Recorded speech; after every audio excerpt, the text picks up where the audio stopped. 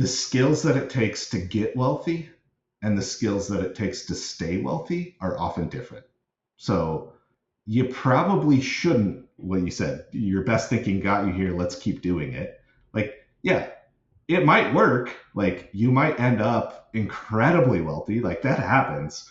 But, one of my favorite investment quotes from Buffett is, don't risk what you have and need for what you don't have and don't need. So, like, set yourself up with some base level of financial security, a reliable portfolio that's diversified, that makes sense, that's structured to outperform, that's built by a professional who knows what they're doing. And once you have that, have at it. Like, go ahead, like, buy that property or do that angel investment, but don't risk what you have and need to set your life up for something that you don't necessarily need. Welcome to Tech Careers and Money Talk. What if you could hang out with experienced tech industry executives? Ask them about career growth, equity compensation, investing, financial strategies, and more. Then, take an insight or two to guide your own career and lifestyle. Each week on the show, Christopher Nelson shares an in-depth look at how to navigate tech careers and hyper-growth companies, select the right companies to work for, earn equity, and build a passive income portfolio. Christopher is an author, tech exec, and principal and co-founder of Wealthward Capital. His goal is to give you the information you need to grow your career, build wealth, and make an impact. Now, here's Christopher. Welcome to Tech Careers and Money Talk. My name is Christopher Nelson. I am your host. I've been in the tech industry for 20 plus years, and after climbing my way to the C-suite, working for 3 companies that have been through IPO, and investing my way to financial independence, I'm here to share with you everything that I've learned and introduce you to people along the way that can help you on your journey. Today, I want to introduce you to John Morrison. John Morrison is the head of portfolio management at SecFi. SecFi is a company that helps technology employees plan out their equity compensation and helps them finance stock options as well as wealth management. Now, for people that know me, wealth managers and myself have not always got along because I haven't really understood the value. But one of the things that I try to show people is what good looks like. What does it look like to meet people who are experts in their industry? John and I have had a couple conversations offline before we've had this because I really wanted to understand who he was, what kind of wealth advisor he was, and I'm excited to introduce you to him today because I think he's going to open your mind and help you understand what does great look like. So John and I today are going to spend the first half of the show. We're going to really talk about his origin story. I really want to hear a lot about that. The other thing I want to dig into is his strategy around portfolio management, and getting to know him. I understand some of these things, and I really want to spend some time with you today digging in, asking the hard questions. So stick around because I am going to be asking him questions around what are the value that wealth managers can really bring to the table to technology employees when a lot of these things we can buy off the shelf today. And I think that you're going to be very interested in what you hear. So stick around for that. I'm excited to introduce you to John. Let's meet him right now. All right, welcome. I'm excited to introduce everybody today to John Morrison. John Morrison is the head of portfolio management at SecFi. SecFi is a company that helps technology employees just like us with equity planning, stock option financing, and now wealth management. This is a practice that John is starting there, and he's come from 7 years working at investment strategy, helping large institutions invest at Dimensional Fund Advisors. And so we're excited to introduce everybody today to John Morrison. Hi, everyone. Happy to be here. Well, yeah, thanks for coming on, John. I think that for technology employees today who are getting equity compensation and are coming from no knowledge to some knowledge, this is so complex. And I think being able to spend some time and ask you some questions, I'm excited to get into that. But before that, I love to understand people's origin stories. So how did you actually get to this moment where you were building out this wealth management function for SecFi? Where did it start for you? Sure. So I've always been kind of a science nerd. So Growing up, I won the science fair at my high school. I took all the science courses. My undergrad was in neuroscience. And really that was all about like trying to understand the world, frankly. And that's, what drives me and my curiosity. But I took an economics course as part of my undergrad, and it just came so naturally to me and gave me another perspective on, how to understand why the world is the way it is and why do people behave the way they behave. And so I just sort of fell in love with economic and finance and markets. And then layering on top of that, my childhood, I grew up in a household that wasn't super well off. Things were volatile, and that was stressful.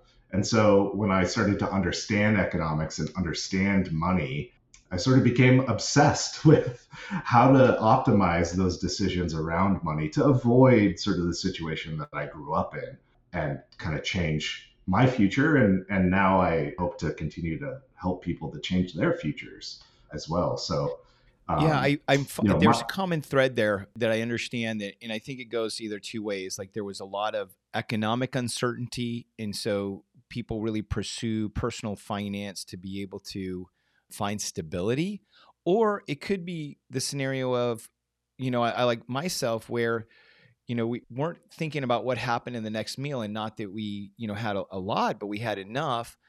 But it was more of I wanted to know more of how the system worked and how it worked, like how did money flow. And so it sounds like this drive, you have this science degree coming out of undergrad. Where did that sort of take you for your next step? Yeah, so my first job out of undergrad was in credit risk, and it was 2008. So Whoa. the summer of '08, I joined Goldman Sachs in their risk management group right before the financial crisis really kicked off with the failure of Lehman Brothers and all the other institutions that were in big trouble at that time.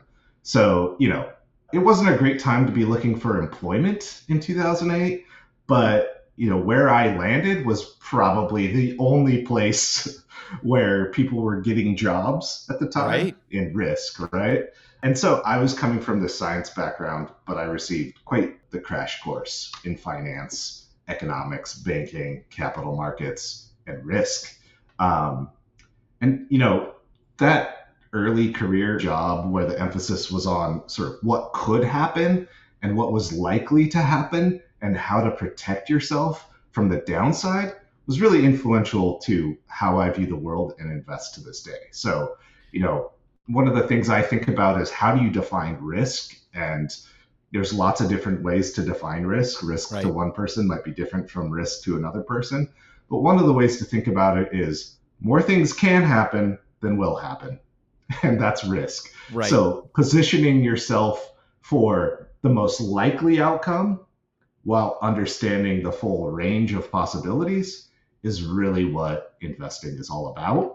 And, my scientific background and sort of affinity for science and empirical thinking lead me to a very probabilistic view of the world and an empirical approach to managing people's money and to how to think about, doing the right thing ex ante, given all the information that we have, and sticking to that Right. for the long run, because the noise will wash out eventually. So I do want to go back. So 2008 Goldman Sachs, you walk in there. I mean, I have to expect that there was a lot of angst, there was a lot of nervousness in that environment. At the same time, for yourself coming in out of school, your first job, digging in, walk us through like what was that experience like? Because that had to be on the job MBA. Like you probably got enough from, and you were there for 2 years, 3 years. I stuck around at Goldman for 4 years. So the Okay. next step in my career was going to business school at U So from Chicago. But '08 to 2012, like right in the heart of this, you're doing risk management at Goldman Sachs, looking at what would you say that you saw a lot of the worst case scenarios play out? yeah, yeah, for sure. Yeah. We definitely saw a lot of worst case scenarios and a lot of things that people didn't think were possible, right? Like, Right. that's one thing, things that have never happened happen all the time. Right. Like, you got to be ready and understand what's possible so you can make the right decision to protect yourself and to benefit too. Like, it goes both ways, both things that have never happened that are negative happen all the time, and things Right. that have never happened that are positive also happen all the time. So, you really got to understand the full breadth. But yeah, the 4 years at Goldman kicking off my career really was an eye-opening experience. I didn't come from the backgrounds that a lot of other folks that go to Goldman come from. Right. People were asking me, I grew up in the Seattle area. I remember one experience early on when someone asked me, they found out where I was from, and they asked me, "So do you sail?" I was like, "Sail? Like what? No, I don't sail. My family didn't have a sailboat. What, are you crazy?" So that was sort of the world I was stepping into, and right.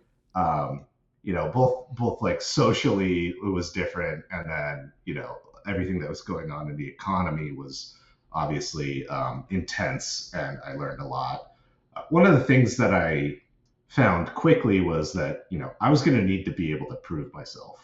Right. Like an undergrad degree in an unrelated field, while sounds impressive, like it's not going to cut it. Like you need to actually, then dive into the field that you're working in and really prove yourself. So I did the CFA program like right away. CFA is Chartered Financial Analyst. It's a 2 to 3 year self-study exam, taking 3 different exams that are very rigorous, very difficult to pass. And that was, the way that I gave myself a credential, the way that I gave myself some credibility of some minimum understanding of what's important. The CFA isn't it's not a guarantee of success, but it is a signal that you have some minimum understanding and some ability to be disciplined and interest in the field. So, that was one of the first things I did. Yeah, I talk about that with people all the time, is if you're in a space and it's new for you, getting education, and education doesn't have to be, I'm going to a 4-year university or master's program. You can go get very reputable certificates. Basically, they're saying, okay, I have studied and I understand sort of, what fits into this bubble on the Venn diagram, at least what's known today, so that then I can be conversant. I can actually, execute a few things. And it sounds like that CFA and then this on the ground sort of risk management started then putting inside you this focus that said, okay, now I understand a lot more. Now you leave at the end of 4 years with all this knowledge, the CFA. What was the impetus that said, I'm ready to go to grad school? Again, just sort of a lot of my responsibility was to manage the risk associated with Goldman's investment fund clients. So talking hedge funds, talking private funds, talking mutual funds, like any sort of investment fund client of Goldman Sachs that we had a trading relationship with or a lending relationship with. Part of my responsibility was to evaluate those firms and come up with, what was reasonable from a risk-taking perspective, from Goldman's perspective. And, I had to do due diligence, right, with all these fund managers. And one of the common threads was a lot of prestigious graduate degrees. So it was really eye-opening to, be on the sell side, as they call it, at the investment bank, and talk to the buy side, which are the people actually allocating money for clients, and see, the difference there. And like a lot of people on the sell side, the buy side looked really appealing from a career standpoint, from an interest standpoint. It's just more interesting to allocate capital. And, one of the common threads was a lot of prestigious grad schools. So I wanted to do that too. So I made it a goal to get into, a top MBA program, and Chicago was on my short list. And after visiting a bunch of schools, it was the one for me. It's like has a reputation for being very quantitative, has a reputation for being sort of like the nerdy empirical business school. Right. Contrasted with sort of the other side of the coin, where people have a perception of MBAs as being kind of like superficial and socially driven. Chicago's kind of the exact opposite, which fits me perfectly. Right. Where I was speaking to somebody recently where they talked about an MBA was the education gave them some push forward, but it was really about the network. Like it was really more about, okay, who's there, who's doing what then in the future, versus this sounds like the education, the rigor that you got out of it had much more weight to it than, let's say, that social aspect. Yeah, I would say so for me, at least personally. Not that the network is unvaluable, of course it is, Sure. but I really dove into like the academic side of it, and I was, very interested in digging deeper into the science of finance and investing. Mm, Uh, and there's lots of different approaches to investing. So, the traditional approach, kind of bottom up stock picking, know the companies really well, forecast what's going to happen, get really smart on channel checks and building models and getting really detailed there. I did that sort of at Goldman. That was that style of sort of analysis was in my job at Goldman. But then I got an internship sort of doing that style of investing. And, as I was exposed to the academic research on this mm, stuff and dove really deep into the real evidence about how to invest, it just wasn't for me. It's not that you can't do that right. and be successful at it. It's just not the approach that I take. I just couldn't stand not knowing if I was lucky or good. Right? Like, Right. You want the data.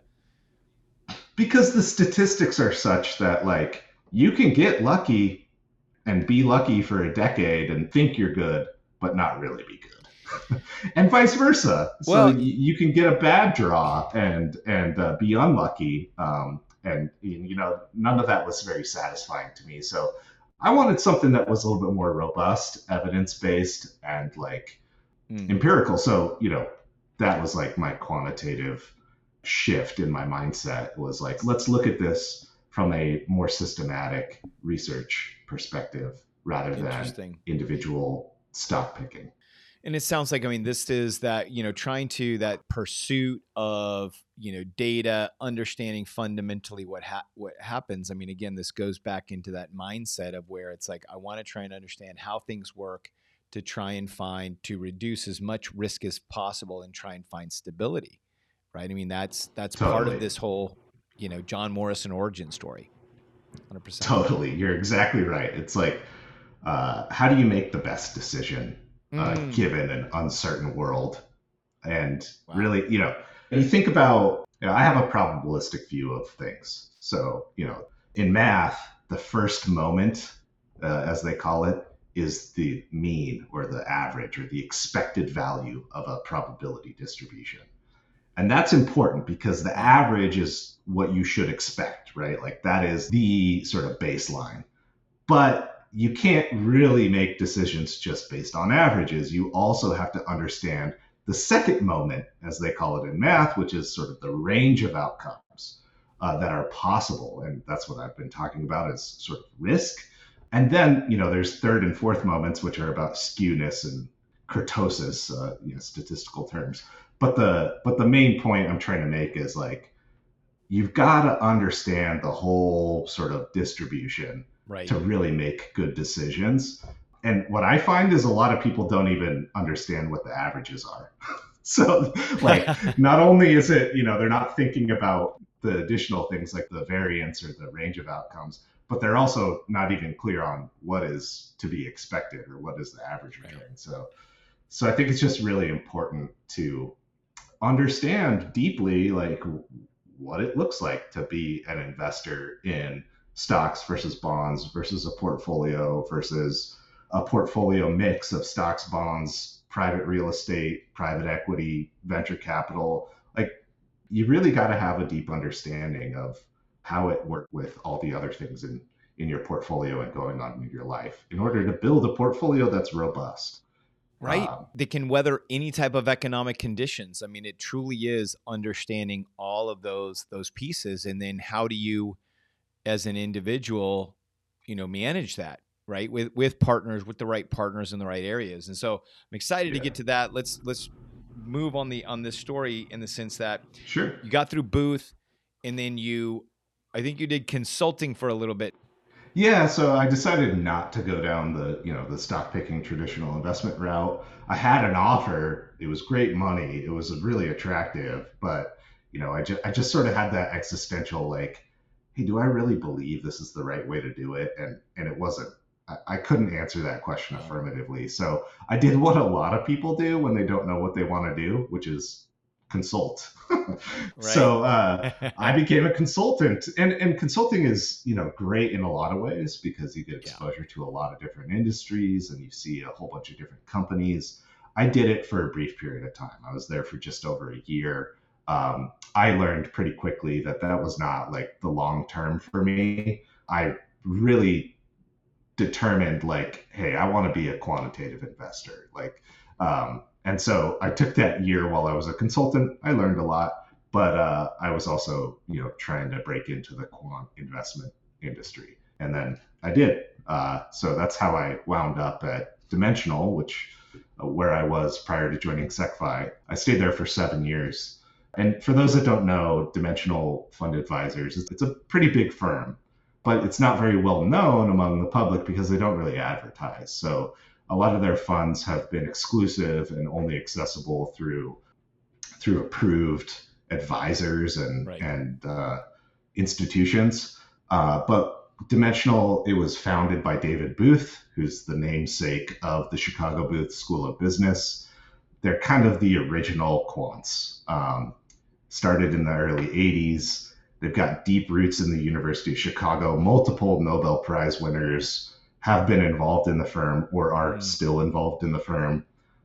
Dozens of PhDs on staff. Really just an interesting place to work. An investment approach that really resonates with me Mm. as a What?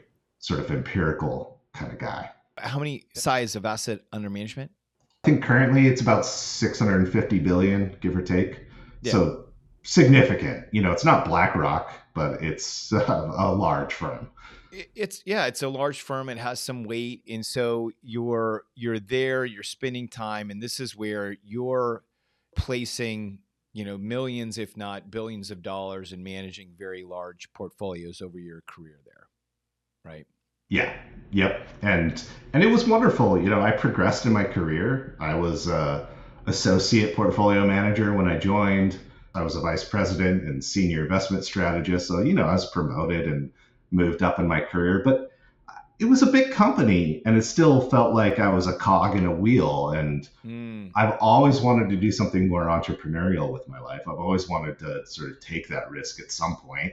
I wanted to build something, and I always feel motivated when I build stuff, whether it's a bench for the backyard to sit around the fire pit, or it's a company. So one thing that sort of Bud was a motivator, but one thing that you point out all the time, I think, in your podcast is you kind of have to be an owner to Yeah. achieve economic independence in this world. Like working a W-2 job probably isn't going to cut it. Not that it can't, but Right. like you need more than that, frankly. You need to save and invest and have a W-2 job at least sometimes to make it to a place where you're financially secure and independent and have the freedom to do things you want to do. So It's true, and this is where I try to encourage everyone, and this is again why companies like SecFi that help technology employees that have equity compensation understand it is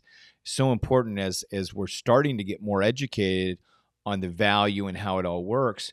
But being a W-2 employee and also a part owner in the company will compound your career compensation. And I'm working on some models now. correct. We're sharing this, in the podcast live. I'm going to have you look these things over. But as I compare, salaries of people who started, let's say, with Microsoft, and then they got that equity compensation. I've done some historical research on that over time. And then you take away that equity compensation, even for low risk, low reward working for public companies, I'm finding that people are making in 30 years what normally would take you 50 years to make. That's Yep. impactful. And guess what? You're, again, time value of money. You're getting the money up front. You're also getting it where you're also getting a salary and bonus so you can invest all that. That's really, really powerful. Totally. And to be clear, it is a risk. Like you're concentrating in the stock of a company Right. in some way, which has a lot of risk associated with it. But at least in this situation, you have some control. Like 100%. part of it depends on you, which is, a better risk to take than just one where you're, putting money on black at the roulette wheel and hoping you get to Right. have And some actually agency. my model is dictating that you're actually taking the dollars off the table every year. So you're liquidating, you're not Yeah. concentrating. Yeah. But what you bring up though, I think is very important. And this is where people fantasize over being the founder of a company or a CEO of the company.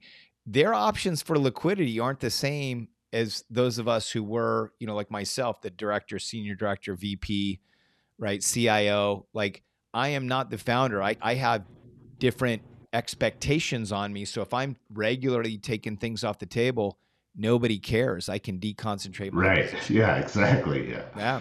Yeah. Then let's get to the point because I think you touched on it a bit, but you made the decision. You have this entrepreneurial spirit. I think there's, we just talked about, I think there's an opportunity to get some skin into the game. You can be a part owner.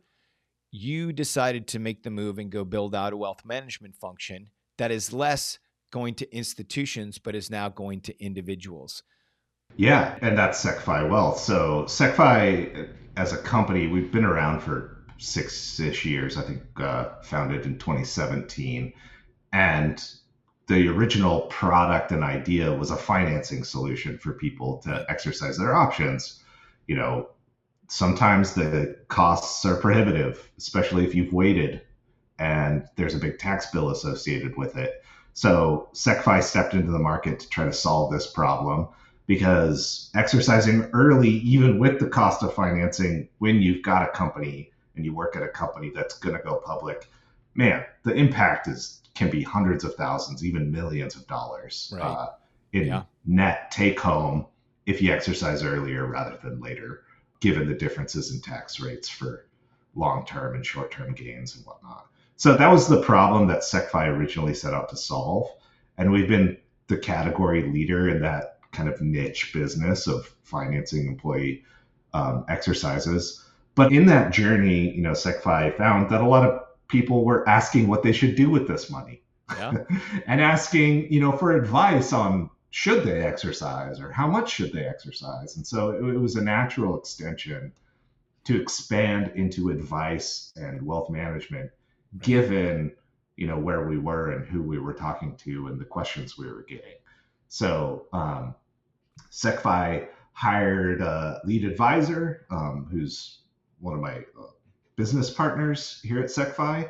And then they hired me, and then we kicked off SecFi Wealth Management at the end of September last year. So we've been officially launched for coming up on a year now, and it's been just a really fun journey. I really enjoy directly connecting with individuals to help them with their finances. It's really fun. So what are the principles that are driving wealth management at SecFi? I'll say clients first. There's a saying I like, which is we do the right thing the right way right now. And if we do that, I just think that we're going to succeed. Like wealth management is a business where it's highly trust based. Like you hire a wealth manager because you don't want to think about this stuff and you don't have the expertise and you believe that they do. But how do you even evaluate if they do if you don't have the expertise in the first place? Like it's pretty Right. hard, right? So like there is some level of trust that needs to come into it. And in my opinion, if we do right by our clients, that word of mouth of like, hey, these guys really do know what they're doing, and you can trust them is going to spread, and we're going to be successful in that way. So I always put the client first in sort of how we think about building our business, serve the client.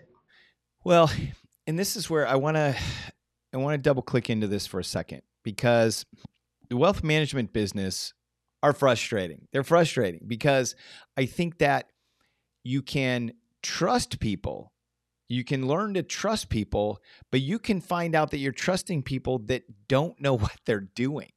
right? I can, Yes. and this is the conversation I want to take a minute and have, because I had some very bad experiences right after my IPO with some wealth managers that I felt were just trying to earn my trust. But at that point, because I had been doing a lot of my own stock investing for 10 or 11 years preceding, they knew less than I did, and I was unimpressed with the result.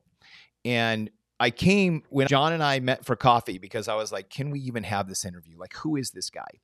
And one of the things that's so important to me for technology employees that I'm trying to educate is I want to show them what good looks like. I want to show them what that looks like. And the thing that I've always come to understand a lot is that when there are professionals that operate at an institutional level, they're moving and they're getting the trust of companies, and they're moving millions and billions of dollars, and then they feel a drive to go help individuals, and they go from B to B to B to C.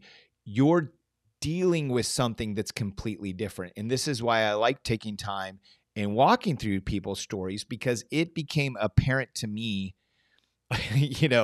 that I'm talking to somebody completely different. And John and I have had a couple conversations since then. We had a stop and a start trying to do this live in a studio. That's a whole other story.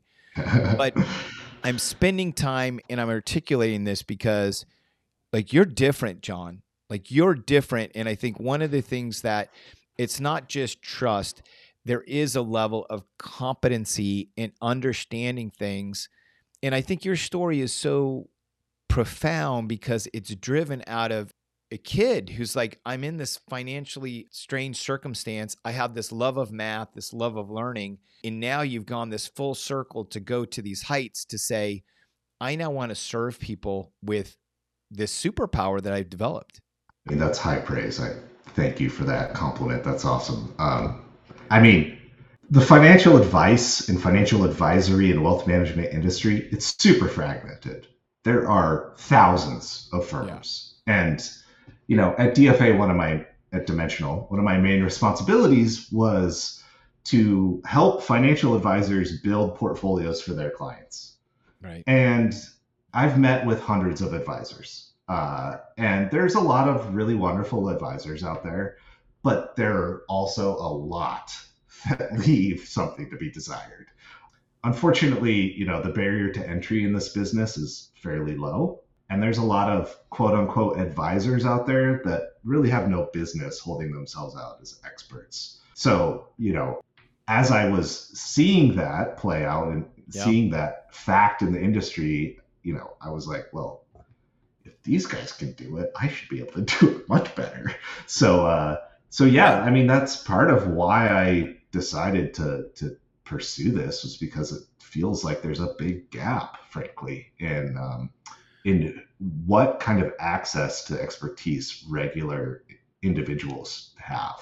And so, yeah, it starts with expertise. And to be clear, wealth management is not just about investing. It's also about tax planning, estate planning, structuring your financial life. And we've got expertise in all those areas. So we're serving a niche of people with startup stock options. That's a pretty complex niche that a lot of advisors and CPAs, frankly, just don't have. So that expertise is a differentiator. And then you get additional institutional level expertise at the investment level. And I think that's a winning combination. And that's, to me, is the value that you can really add to the tech employees in our community, quite frankly, because we need the expertise around the stock options and the planning, period. It's complicated, it's complex, and being able to sit down with strategists that can help us think, a few years ahead is critical. I also think on the investment side, so many people that I talk to are just frustrated with what I call this fast food wealth management that's fed to us by some of these larger shops. And so I think that, I want to encourage people, flying off the cuff here, but I think you're fine with this, John, but call into John in their office as you meet with them, ask them all the questions. Because the one thing that I've come to understand, and I'd be interested for you, John, to tell me what are some questions that you would ask to vet, financial advisors, wealth advisors. But when I went into our first conversation, I said, I want to go deep down the rabbit hole and understand broad things, risk, alternatives. And we, I think, planned like a half an hour meeting and went for like an hour and a half and could have gone further. And I say this because you realize immediately when I know enough as somebody who I consider myself, you know, a professional only because I'm living off of my own income right now that I've created from my investment portfolio. But I've studied this a lot. And when you have somebody who is then teaching you in advancing that, I haven't found that a lot in the wealth management industry. And I know technology employees love to get into details, love to get into the math, love to answer this. So this is why, I'm advocating for people to just have conversations, have communications, and make their own decisions. Totally. I welcome it. Like, we always try to lead with education, Mm, you know, and the thing I sometimes promise people, like, I can't promise I don't know where the market's going. Like, I don't yeah. pretend to know, but I can promise that there is a reason for every decision we've made in your portfolio. And that reason is either based on returns and returns informed by evidence and Yeah. empirical study, uh, risk is a risk reason or it's a cost reason. Those are the three reasons why we would make some decision in the portfolio. And I am happy to dive as deep as someone wants to go on any of those to justify why we've made a decision that we've made. And that's sort of the promise, is that there is deep thought and expertise behind every little thing inside the portfolio. You know, I can't dive deep into every little aspect on this call, Oh, but yeah. like maybe I can give a couple examples of Well, like. hold on, because we're going to take a quick break. And then when we come back, this is where we're going to get into the second half and we're going to go the deep dive into portfolio management. And I want to spend the next half really asking as many good questions as we can to try and help people, again, get more visibility into where you live and play every day, John. We'll be right back. Awesome. All right. Okay, welcome back. We're here with John Morrison. We had a great first half of the show where we got to know John and what he's building at SecFi with the team there. And now we want to spend the second half and we want to double click into portfolio management. And portfolio management with technology employees, my experience has been it can be challenging, right? There's challenges that face technology employees. And I really want you to help us understand what you see. But to tee it up, technology employees, many of us may understand a little bit about stock investing, may have a small portfolio of some stocks or some index funds, have something in our 401k, and then all of a sudden we go to work for a company and we start getting a volume of equity. We start getting some things before the company goes IPO, after the company goes IPO, and then we're so busy at work and trying to grow our career that we take these issues and we walk into John's office. And what do you really see sitting across your desk for technology employees? What are some of the key challenges they have in their portfolios? I mean, the obvious and big one is that many of our clients typically have a very concentrated portion of their wealth tied up in a liquid private company stock, Mm, and they're waiting for an exit. And that, usually it's a fast growing, high valuation, not generating a lot of profits yet. It's got to grow yes. into its valuation. Um, and that's a risk. You've got a lot of our potential clients are coming to us with 80+% of their net worth in their company that they work for. Yes. um, the at least the earlier employees or the younger employees. And diversification can help manage that risk and smooth out that ride. And so when we build a portfolio, we're considering their exposure to Mm, their private company. and we're building a portfolio that's complementary to that. We don't want to double up on the same risks that they're already taking. Yes. They can do that on their own. Like, they've got plenty of exposure. They don't hire us to like do the things to speculate for them. They hire us to increase their expected returns, lower their risk, and help them save money. Like, that's what we're here for. And so we build portfolios that are consciously diversifying that risk without giving up expected returns. Yeah. So that's the main thing about the portfolio management side of our clients that is unique. And the other thing that happens is, when that windfall occurs, the company goes public, they get acquired. Now you got to decide what to do with that chunk of money. Right. One, if it goes public, how do you sell it down? Yeah. You don't want to go press one button to liquidate $10 million worth of stock. I promise you'll get a bad price on at least a portion of it. Sure. So you got to trade it intelligently, because once you're talking about these big numbers, even 0.1% is a lot of money. Yeah. So you got to be smart about it. So how do you sell it down? There are trading strategies to make sure that you're not going to get run over by the professionals who are out there cherry picking you. Right. I want to pause right there for a second, because that was one of the most frustrating things for me, is that when I was, charged by the fast food wealth managers, is the thing they planted in my head that I had to just realize, like, I knew better than them, which was I had learned early in my investing career the concept of, dollar cost averaging when you buy stock, right? You just want to average that. I also then became aware that executives, VP and above, they had sort of access to these different plans. I can't remember the name of it. 10B5 plans. The 10B5 plan, where they can actually then dollar cost average out of a stock. So I actually learned a couple of things. Number one is I learned that with our particular stock agreement, as I had it reviewed by a lawyer, that I could actually set up my own automatic divesting if it was managed by Schwab, a third-party company, and I provided evidence to our stock team. And so I realized I could do the same thing. I just had to do a little bit more work, number one. And number two is I had to educate myself that, this is a viable strategy that nobody is talking about, because you're right. The fast food wealth managers are going to come in and say, okay, sell half of it immediately, give it to us, and then we'll figure out what to do with the rest later.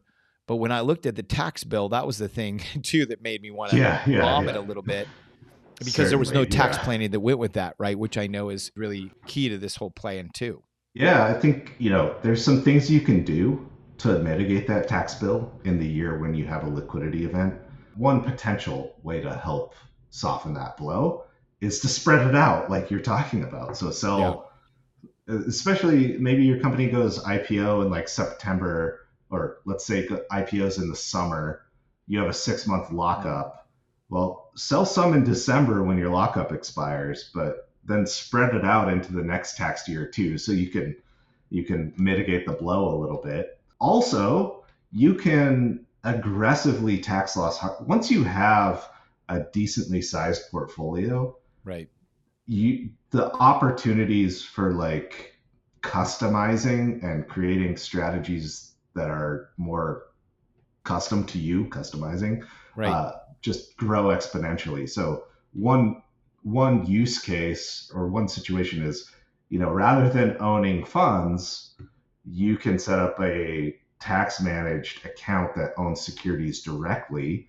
And in the year where you have your liquidity event, you aggressively tax loss harvest in that account to offset the gain on your recent IPO stock.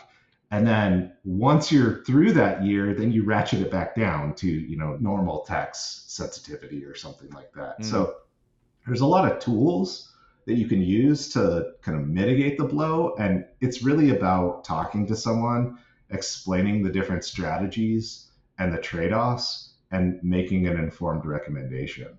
so that Right. they can then say, yeah, that is actually a really good strategy. That's what I want. So, keeping on the topic of diversification, because I think I have found that many technology employees struggle with diversification. And I think that it boils down to two main reasons. I'd be curious to see what you see or what you've observed as well. Number one is their best thinking has got them to this point where they have now all of a sudden come from nothing. They have this big wealth equity, and they're like, my best thinking got me here. I should not rock this boat. Like, I believe that's flawed logic, but I believe that's their logic. I believe the second thing is they don't know who to trust, and or they don't know what to then do with the money. So then it goes back to, well, my best thinking got me here. I'm just going to leave it here. But I think you rattled, I mean, because you know so much about the market and how it operates, you rattled off a stat that said, what is it, 3 years after an IPO, there's usually then a considerable drop in the value of the stock? Yeah, the data is clear. Like most IPOs have a pop on the first day. Everyone sort of expects that because that's been Right. the average experience in the past. Empirically, that number is 19%. A lot of volatility around it, but the average first day pop of a recent IPO, newly IPO'd stock, is 19% on that first day. Right. But once you look at the buy and hold returns thereafter, they're pretty terrible, frankly. More than half of IPOs underperform the market over the next 3 years. You lose money on more than half of them. And, this is the same phenomenon that venture capitalists are very aware of, and you hear them talk about, like, they expect to lose money on 9 out of 10 investments, and then there's one that carries the portfolio. Right. That phenomenon is still true in public markets. Like, Interesting. the majority of stocks, individual stocks, underperform the overall market. And the reason is because there's a small number of stocks that just have stellar returns and carry the market. That's always true. You hear this year people talking about the Magnificent Seven, the big tech companies that are powering the market return this year. Right. It's not weird. That happens all the time. That's sort of, maybe it's a little bit more concentrated than usual this year, but it's not outside of the ordinary. There's always a small number of stocks that do really, really well and power the market. Now, of course, you would love to be able to pick those in advance, but come on, like, that's not realistic. Like, anyone who's selling that is, in my opinion, selling you a bridge. I got a bridge to sell you, kind of thing. Yeah. So, you touched on something that I think is important. The skills that it takes to get wealthy and the skills that it takes to stay wealthy are often different. So your best thinking got you here. Let's keep doing it. Right. Like, yeah, you might end up incredibly wealthy. Like, that happens. But one of my favorite investment quotes from Buffett is, don't risk what you have and need for what you don't have and don't need. So set yourself up with some base level of financial security, a reliable portfolio that's diversified, that makes sense, that's structured to outperform, that's built by a professional who knows what they're doing. Right. And once you have that, have at it. Like, go ahead, like, buy that property or do that angel investment, but don't risk what you have and need to set your life up for something that you don't necessarily need.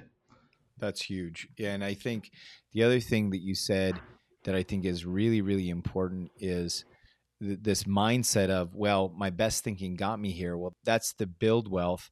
That's not the stay wealthy skill. Like, that is a different skill set. And that is, something that I've come to understand too, is that, the journey to building and keeping that wealth after you've made it is a whole different exercise, completely different exercise, and involves a whole new set of people, right? Bringing a nice team around you, because as you mentioned before, investment is one aspect. There is estate planning, the tax planning, is huge. Massive.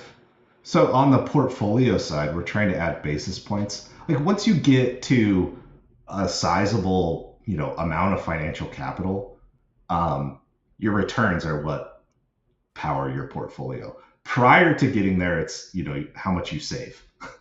Right. But once you get there, it's like the calculus sort of shifts and it becomes like much more important to optimize and get like the best returns you can get given your risk tolerance and all that stuff.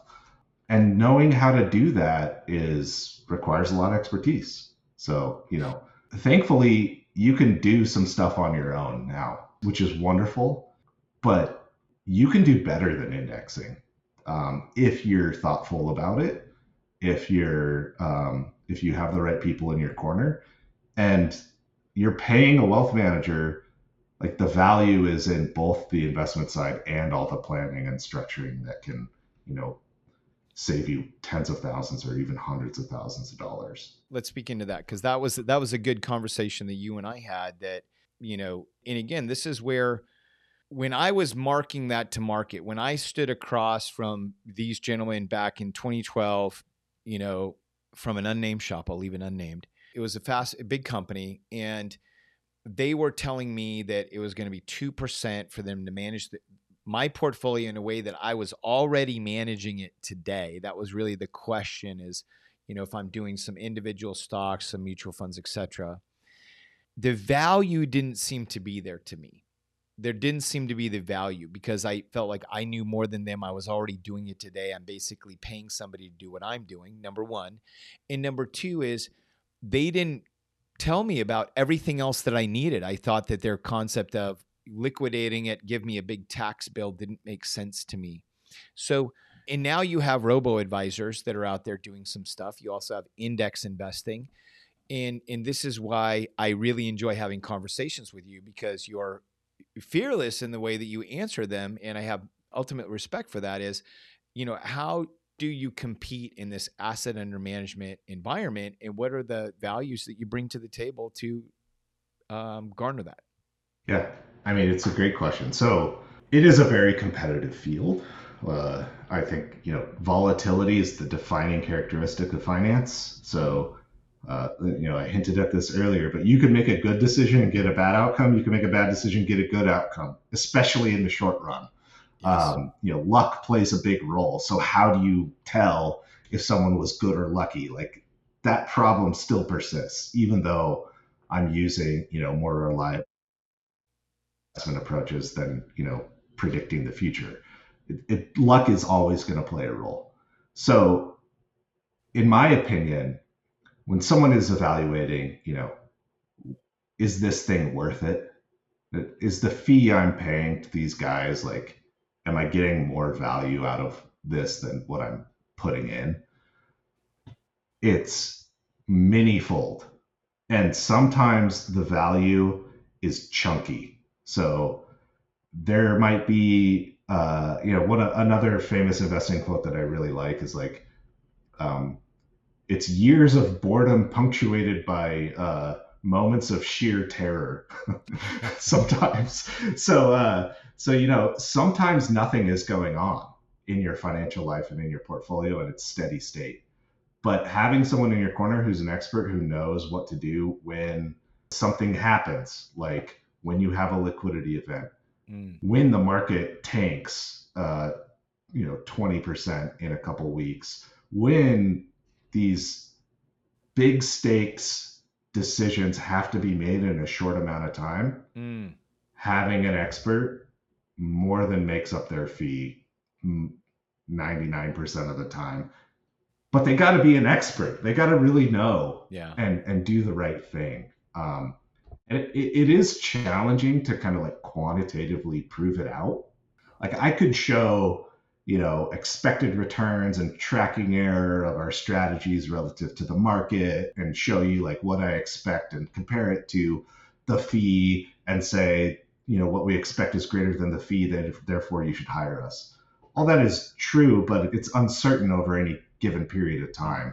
So you've really got to trust in the manager, in the wealth advisor, that what they're pursuing really is going to pan out like they are saying it will. Right. And then you also have to get value out of the structuring and planning side. Quick story. one of our clients, salesperson at a tech company, private tech company, doing really well from an income standpoint and financial standpoint. But not a lot of liquid wealth right now because most of it's tied up in this private company. We looked at his tax returns and found 60 grand in tax savings for him. Wow. That pays our fees for a long, long time. Like we've already generated more value than we're gonna Mm, extract from him in fees in like a few meetings. So right. you know, everyone is different, I guess is what I'm saying. So the value might be different for you than it is for someone else. But the fees, you were getting charged 2%. Man, that is a high hurdle to overcome. Well, I would have been. I mean, the thing is, the question that I asked at the end of that, because I felt like it was very high, is I said, well, so then you don't get paid if the market goes down. And they said no. And I said incentives aren't aligned. And I said that because I felt like they wanted to get my money and put it on cruise control. I've heard these stories since then too of people that have retired and their financial manager had everything, like they put it in a dimensional fund and they just left it there and that was it, and they were paying for that, and there was more no tax real planning or other things too. And so this is where, I think everyone's situation is different, but when I think about technology employees and I think about the services that we need, it is very complex. And I think that when you combine strategic stock planning and wealth management and tax planning, I think there is a lot of value to be delivered that can be done in a way that is, managed through some fees and not, pay as you go. But I think it's important that value is read back. I think it's clear. It needs Sure. to be very clear that people understand where they're getting the value, because otherwise, I think, my personal opinion is the market has been tainted by some of these big shops that I honestly think want to keep people middle class. Yeah. I mean, the amount of value that is extracted by, frankly, charlatans in this industry is just Yeah. absurd. Um, you do have to pay for people's expertise. Like, Yes. that is true. And you're not going to get away from that. But the one thing that's happening in this industry is there's a bit of fee pressure on wealth Sure. managers just in aggregate because of things like robo advisors and because of things like people getting smarter about like what is Mm-hmm. the value of this.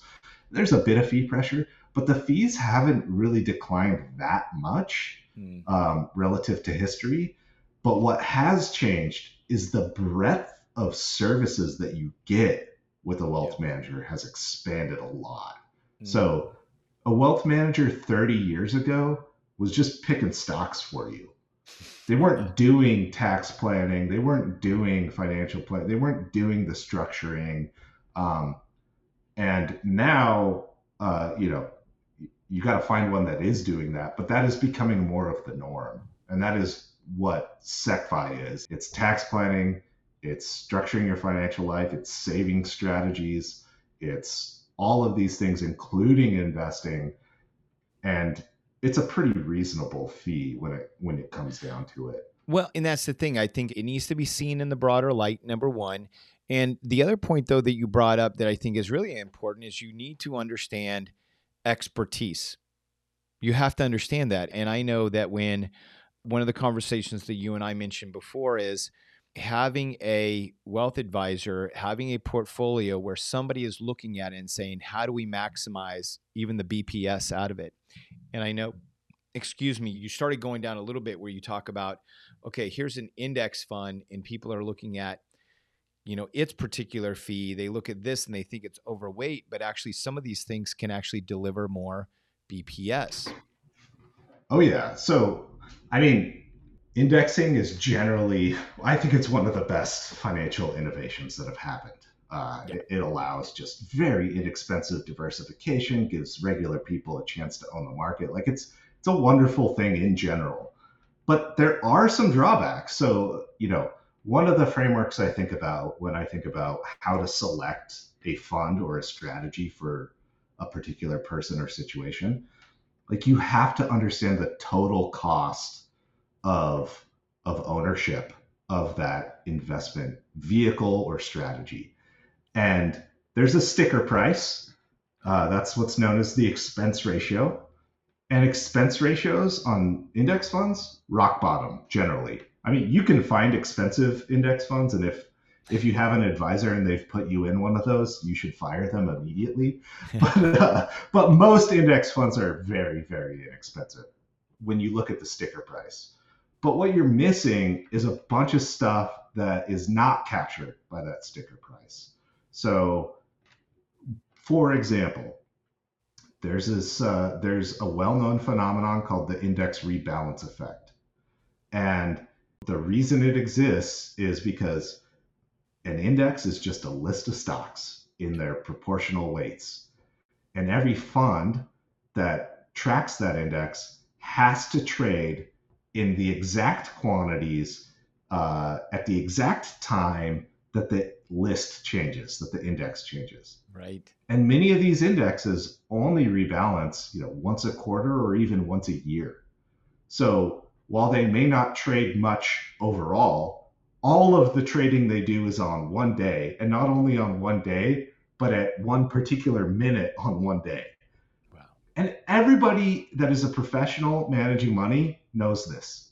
Like, we would take advantage of this at Dimensional. Like, we knew when indexes were being rebalanced, what stocks were being dropped, what stocks were being added, wow, what is the likely aggregate demand or supply of stock at that time, and we would trade around it. So, you see it in the empirical evidence too. There's tons of studies. Go look on SSRN and find a bunch of papers on how large the index rebalance effect is. It's there. And that ain't in the expense ratio. That's just a lower return that you get because you wanted the certainty of tracking an index. Now, not tracking the index, expense ratio is probably going to be higher because it's a harder strategy to do. You don't just follow the index. Right. But, then you have to think about, okay, rather than trading in that way, how are they trading? And does that make sense? And does that add value? And is the difference between the expense ratio worth it? And you can add value over an index simply by not trading in a concentrated way, in a telegraphed way. So right, there's one. How large is it? Depends. Some asset classes have larger trading costs than others, but estimates range from 0.1% to a full percentage point. It's not nothing.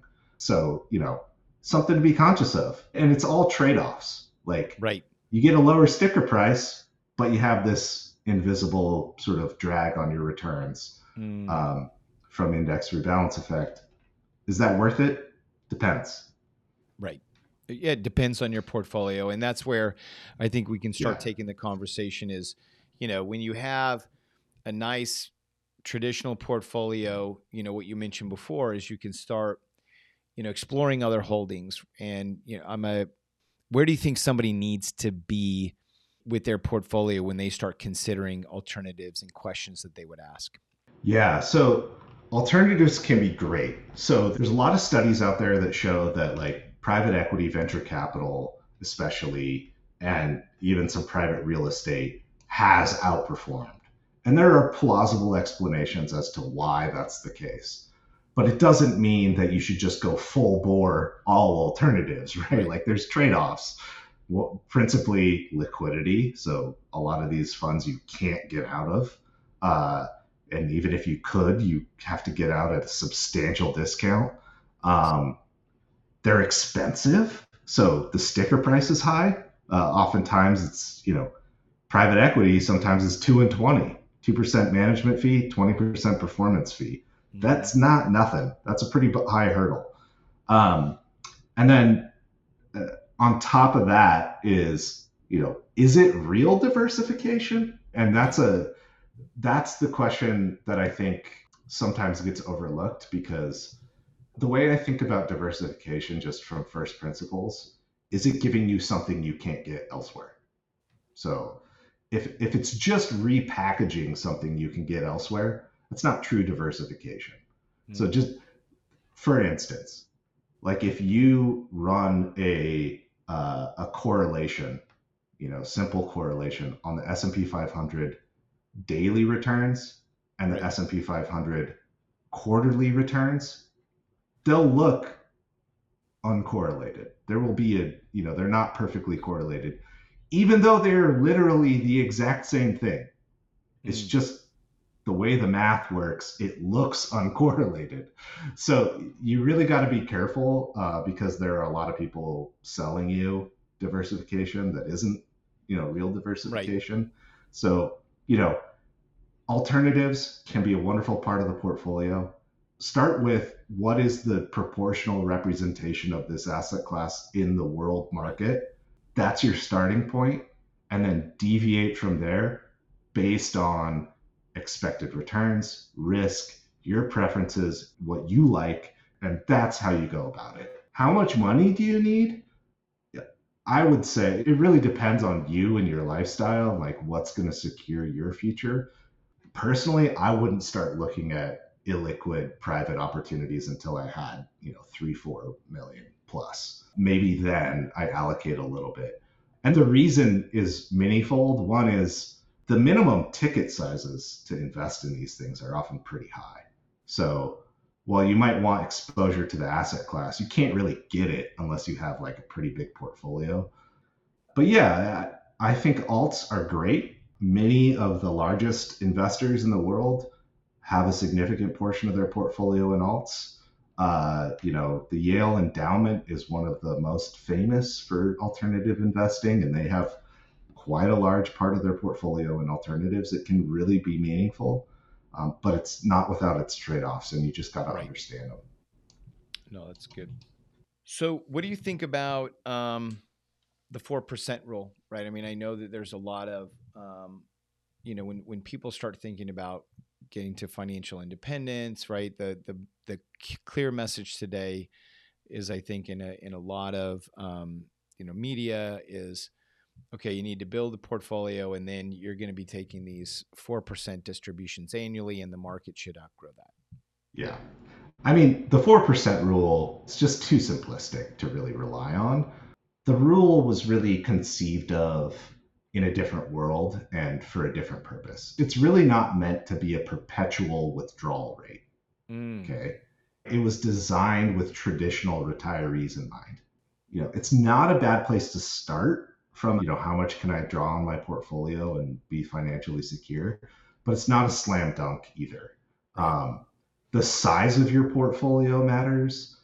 Your goals and your time horizon matters. If you've got to live off your portfolio for 50 years, 4% is probably too aggressive. Right. If you've got to live off your portfolio for 20 years, it might be appropriate. It depends. Interest rates matter.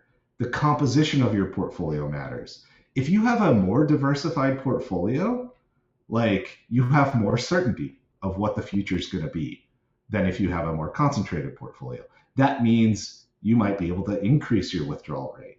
But Right. if you've got more concentrated bets in your portfolio, you've got to account for the fact that those could go awry, and therefore you might need Hmm. to have a lower withdrawal rate to compensate or to control for that potential risk.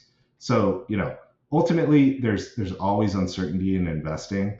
So whatever the rate is for you, whatever the safe withdrawal rate is for you in your circumstances, you've also got to understand the things that can occur that might mean you need to adjust it up or down. And so I don't like hard and fast, like it's always going to be 4%. Right. Uh, no, one, it depends, and two, it could change because the world changes. So, something that you always got to keep on top of. I will say, though, that a lot of folks that we talk to are surprised by how little they need to secure their financial future. I don't know, I'm speculating a little bit here, but I think part of that is sort of like the Instagram world that we live in, where Yeah. people are always, posting pictures of this imaginary life where they're on yachts and driving Bentleys, and people think that that's what they need to be Right. financially secure. And then when it comes down to it, and we talk about their values, they're like, yeah, I don't need any of that stuff. And we're like, well, if you don't need that stuff, then here's what you need. And they're like, that's it. uh, Right. so so sometimes, it's a pleasant surprise in that direction, in terms of how large the portfolio needs to be and what is the safe withdrawal rate for you. Yeah, and I think to just put a bow on this section, right, is technology employees, we have the great benefit of being able to work for equity, and I think when you find good partners, you understand how to vet them, and you're getting the services that work with you, right? Tax planning, investment planning, and I think it is on us, as the investors, as the people that are generating the income, to really have a clear vision of what do we want our life to be like. And Percent. many people, they want the freedom and the time with their family more than they want the Ferrari. They want, I want to take a very modest trip, let's say to Europe, not staying at five-star hotels, but have a cross-cultural experience, with my wife or with my family over the, deluxe resort. And they and when we get honest with those things and we align that with the right professionals that we're working with, we can get there a lot sooner. That's, to me, is the exciting part of this.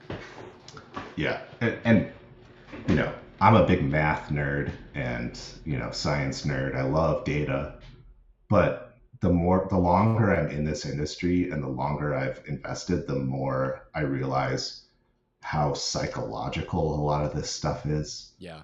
and how emotion plays such a big role in not only how you invest, but how you live. Yes. And part of our role as advisors is to kind of be armchair psychologists Mm, sometimes and prevent people from making what might be devastating decisions, right. when they're being emotional, and also helping them envision like what is truly valuable to them, what do they care about. You'd be surprised how many people get to a place where they've had a windfall and they don't know what they care about, so they don't know what to do, right? Yeah. Like, so part of it is like helping people think through what's important to them and then building a plan to achieve that. So, It is. it's different for every person, but I guess my point is that the math matters, the numbers matter, but the emotion and the psychology and the intangible stuff about what do you want your life to be Yes. plays a big role in the advice that you get from your advisor. And your advisor can also help you understand what those things are, which, is, you can't really put a number on that. It's very true. Well, thank you so much, John. We are at the point where we're going to get to the fire round. I'm going to hit you with 5 questions that you can answer to just be able to help people with some good tactics. So, how do you Sure. keep learning? I love learning. If I had my druthers, I would just be like a perpetual student at a university. I think it's just so much fun. What I do, I listen to books on Audible. I listen to podcasts. I read books. I read the news. I read a lot. Like a lot of my job is reading, frankly, reading and writing, in addition to doing some math on the side. But it's a lot of reading. I can't overstate how important it is to just be curious Mm, and read. Um, you got to be careful about the sources, so make sure that yes. you're reading stuff that is, reliable and written by experts and all Mm, that. But I think that's one of the biggest. And the second thing is have a diverse group of people around you. yeah. So Mm, my wife is an artist. She paints. This is her painting here. That's one of her. wow. Uh, and so I have a pretty diverse group of friends that are, quantitative finance nerds, and then a bunch of artists and creative people too. Mm, And that's awesome. Like, I love to get to know people that are different from me. And those are some of the most enriching relationships. Like, you just grow so much more as a person when you hang out with people that are different from you rather than people that are virtual clones of you. So, Definitely. say those two things: read a lot and get to know people that are And different. and have a diverse group of people around you, diverse way of Yeah. thinking and stuff. What do you do to recharge? So this might come as a bit of a surprise, but I grew up skateboarding. I still do it to this day. I'm pushing 40 years old, so I don't try to do anything crazy, but I still love sort of the feeling of freedom and creativity that it gives me. So I like to skate. I have a half pipe in my backyard. I go to the skate park. It's another way that I get exposed to a lot of a different culture and attitude than the one that I get, in my professional day to day, which is nice too. So I like to skateboard. That's great. What would the advice that you would give your younger self for working in technology? Earlier. So, I waited a while. I've been pretty risk averse in my career. Like, I've worked for these gigantic institutions pretty much nearly my whole career until I came to SecFi. Probably informed by like my upbringing of, bit of financial volatility. But the upside to creating something new and successful is so big. I mean, I would have told myself to go work in tech and try to build something earlier in my career. No, that's great. Yeah, working for equity. I mean, it's definitely it's a game changer. Totally. What soft skill has helped your career the most? I'd say empathy. I think you gotta try to see things from other people's perspective. I think everyone is sort of a hero in their own story. Like, I don't believe that there are many like intentionally malicious actors out there. I think most people are trying to do what they think is right most of the time. Right. And so I try to give people the benefit of the doubt and don't jump to conclusions. So just have some empathy, try to see it from their perspective and give people the benefit of the doubt. There is a risk here. You might get taken advantage of by a malicious actor who is intentionally malicious. That's possible. But overall, I think that risk is worth it.